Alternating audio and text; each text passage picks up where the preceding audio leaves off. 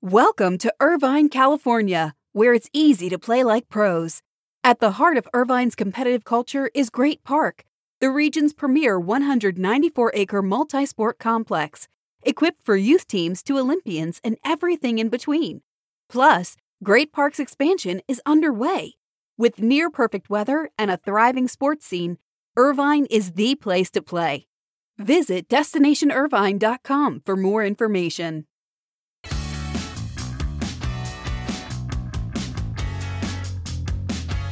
It was great to get all the notes yesterday about a lot of Buzzcast listeners agreeing with me that sports really felt back last weekend. Let's hope it can continue. And while the story of yesterday was the scene on the 18th hole at the Ocean Course in Kiawah surrounding Phil Mickelson and Brooks Koepka, PGA of America CEO Seth Waugh said he spoke to both players and apologized for the scene and lack of control of the crowd. Meanwhile, PGA ratings are expected later today, so look for those in today's news feeds. This is your morning Buzzcast for Tuesday, May 25th. Good morning. I'm Abe Madkour. Hope everybody is doing well. Let's start with a quick follow-up on the news of the Oakland A's. Yesterday on the Buzzcast, we said that the A's said 6 cities had reached out to them regarding possible relocation. We know that a group of A's executives are touring Las Vegas this week. They also said they will make an official visit to Portland, Oregon next month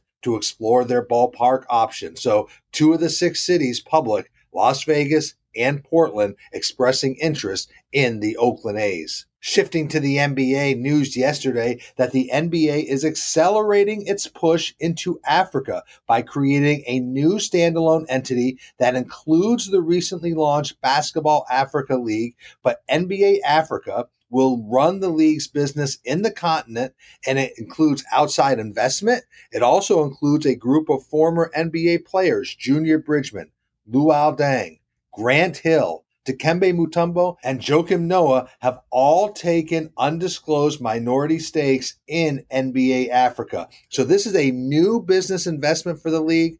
Commissioner Adam Silver thinks it could grow to represent billions of dollars for the NBA. The NBA wants games in Africa. It wants to expand its presence on the continent. It wants to launch NBA academies in Africa. They really want to make basketball a top sport in Africa over the next decade. Now, yes, this investment is similar to what the NBA did with NBA China. NBA China had outside investors, but this one's different in that NBA Africa has a league attached to it. It has the Basketball Africa League with it, and Africa is seen as having more basketball talent. So there's a different element to NBA Africa than there is to NBA China. But at the end of the day, it is all about growing the NBA's brand and business. So the NBA, again, building its brand beyond borders.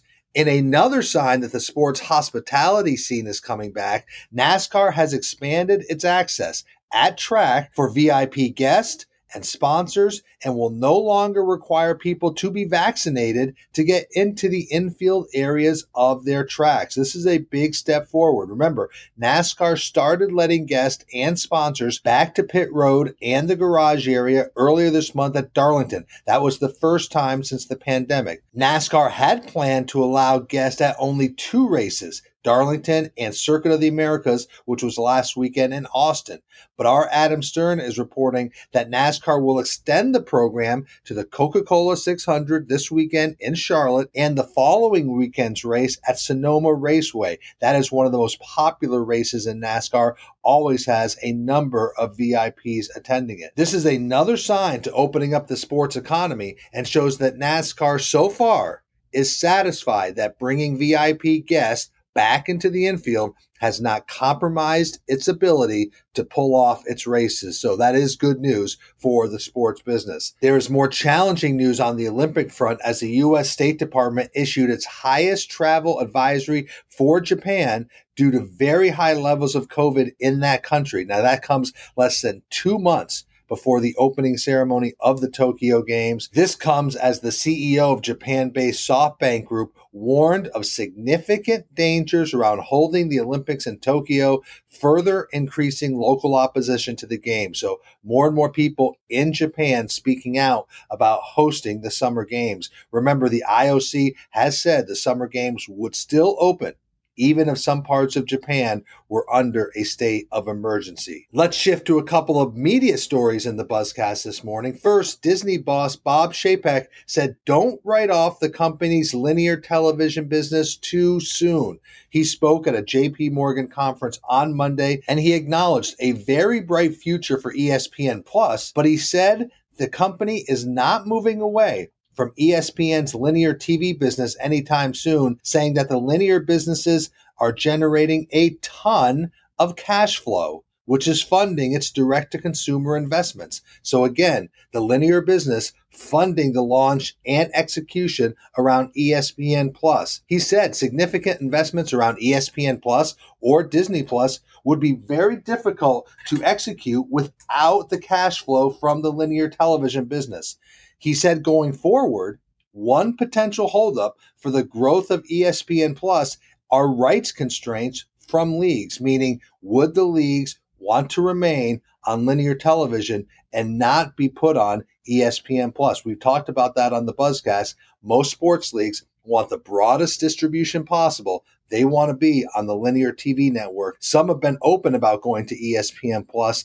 Others in the future may push back on that, according to Bob Chapek. But some interesting insight from the Disney boss yesterday. Also on the Buzzcast, we've talked about one of the next big rights deals, and that is around the Premier League, as next season is the last season for NBC's 6-year deal. We've said that EPL rights are expected to generate a lot of interest in the U.S. market. The EPL is expected to start negotiating its next deal this coming fall. Remember, NBC Sports has done a lot to grow the Premier League, and it has a good Premier League story to tell this season. R. John Oran noted in his SBJ Media newsletter last night that games on NBC on the broadcast network this year are up 3% from last season. They're averaging almost 860,000 viewers. So any sports property that is seeing an increase in viewership this year, that is a very good story. NBC certainly believes it has helped grow the EPL brand in the United States.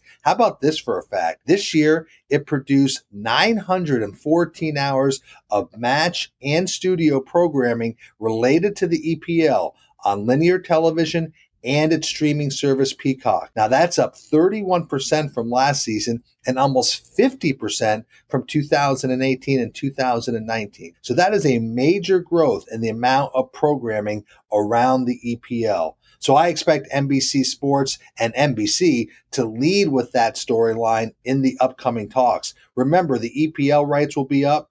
Then Major League Soccer will be hitting the market around the same time. So massive amounts of soccer programming up for grabs in the U.S. market over the next couple of years. And let's end like we do on the Buzzcast around people. Rarely do you see a top sports executive leave a team in a market to join a crosstown rival. But that's exactly what we're seeing as Jeff Solomon is leaving the Los Angeles Kings after 15 seasons to become the Anaheim Ducks' Vice President of Hockey Operations and Assistant General Manager. Jeff Solomon is seen as an expert in the NHL's collective bargaining agreement and an expert on the league's salary cap and contracts. Now, he'll oversee all strategic budget planning for the Ducks as it relates to the NHL's labor agreement, as well as salary cap issues. He's a very well-regarded attorney. He's been involved with NHL players and contracts for 35 years. But again, very rare to see someone leave one team like the LA Kings and go to a crosstown rival. That's what Jeff Solomon is doing in California. And finally, we continue to talk about how Jason Wright is changing the face of the Washington football team by building out his executive team. Well, he is adding more expertise in another new area of its business, an area that they didn't have anyone overseeing that business before.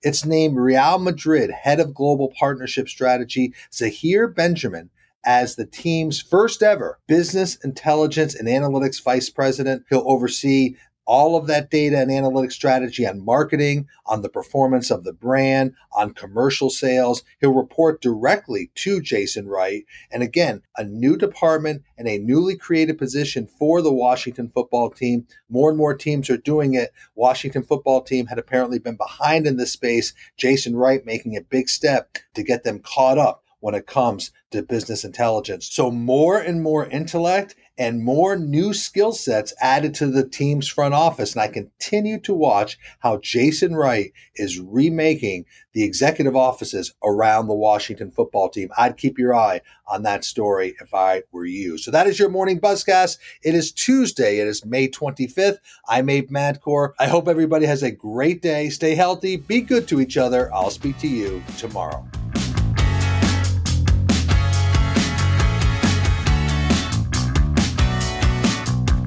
Welcome to Irvine, California, where it's easy to play like pros. At the heart of Irvine's competitive culture is Great Park, the region's premier 194-acre multi-sport complex, equipped for youth teams to Olympians and everything in between. Plus, Great Park's expansion is underway. With near-perfect weather and a thriving sports scene, Irvine is the place to play. Visit DestinationIrvine.com for more information.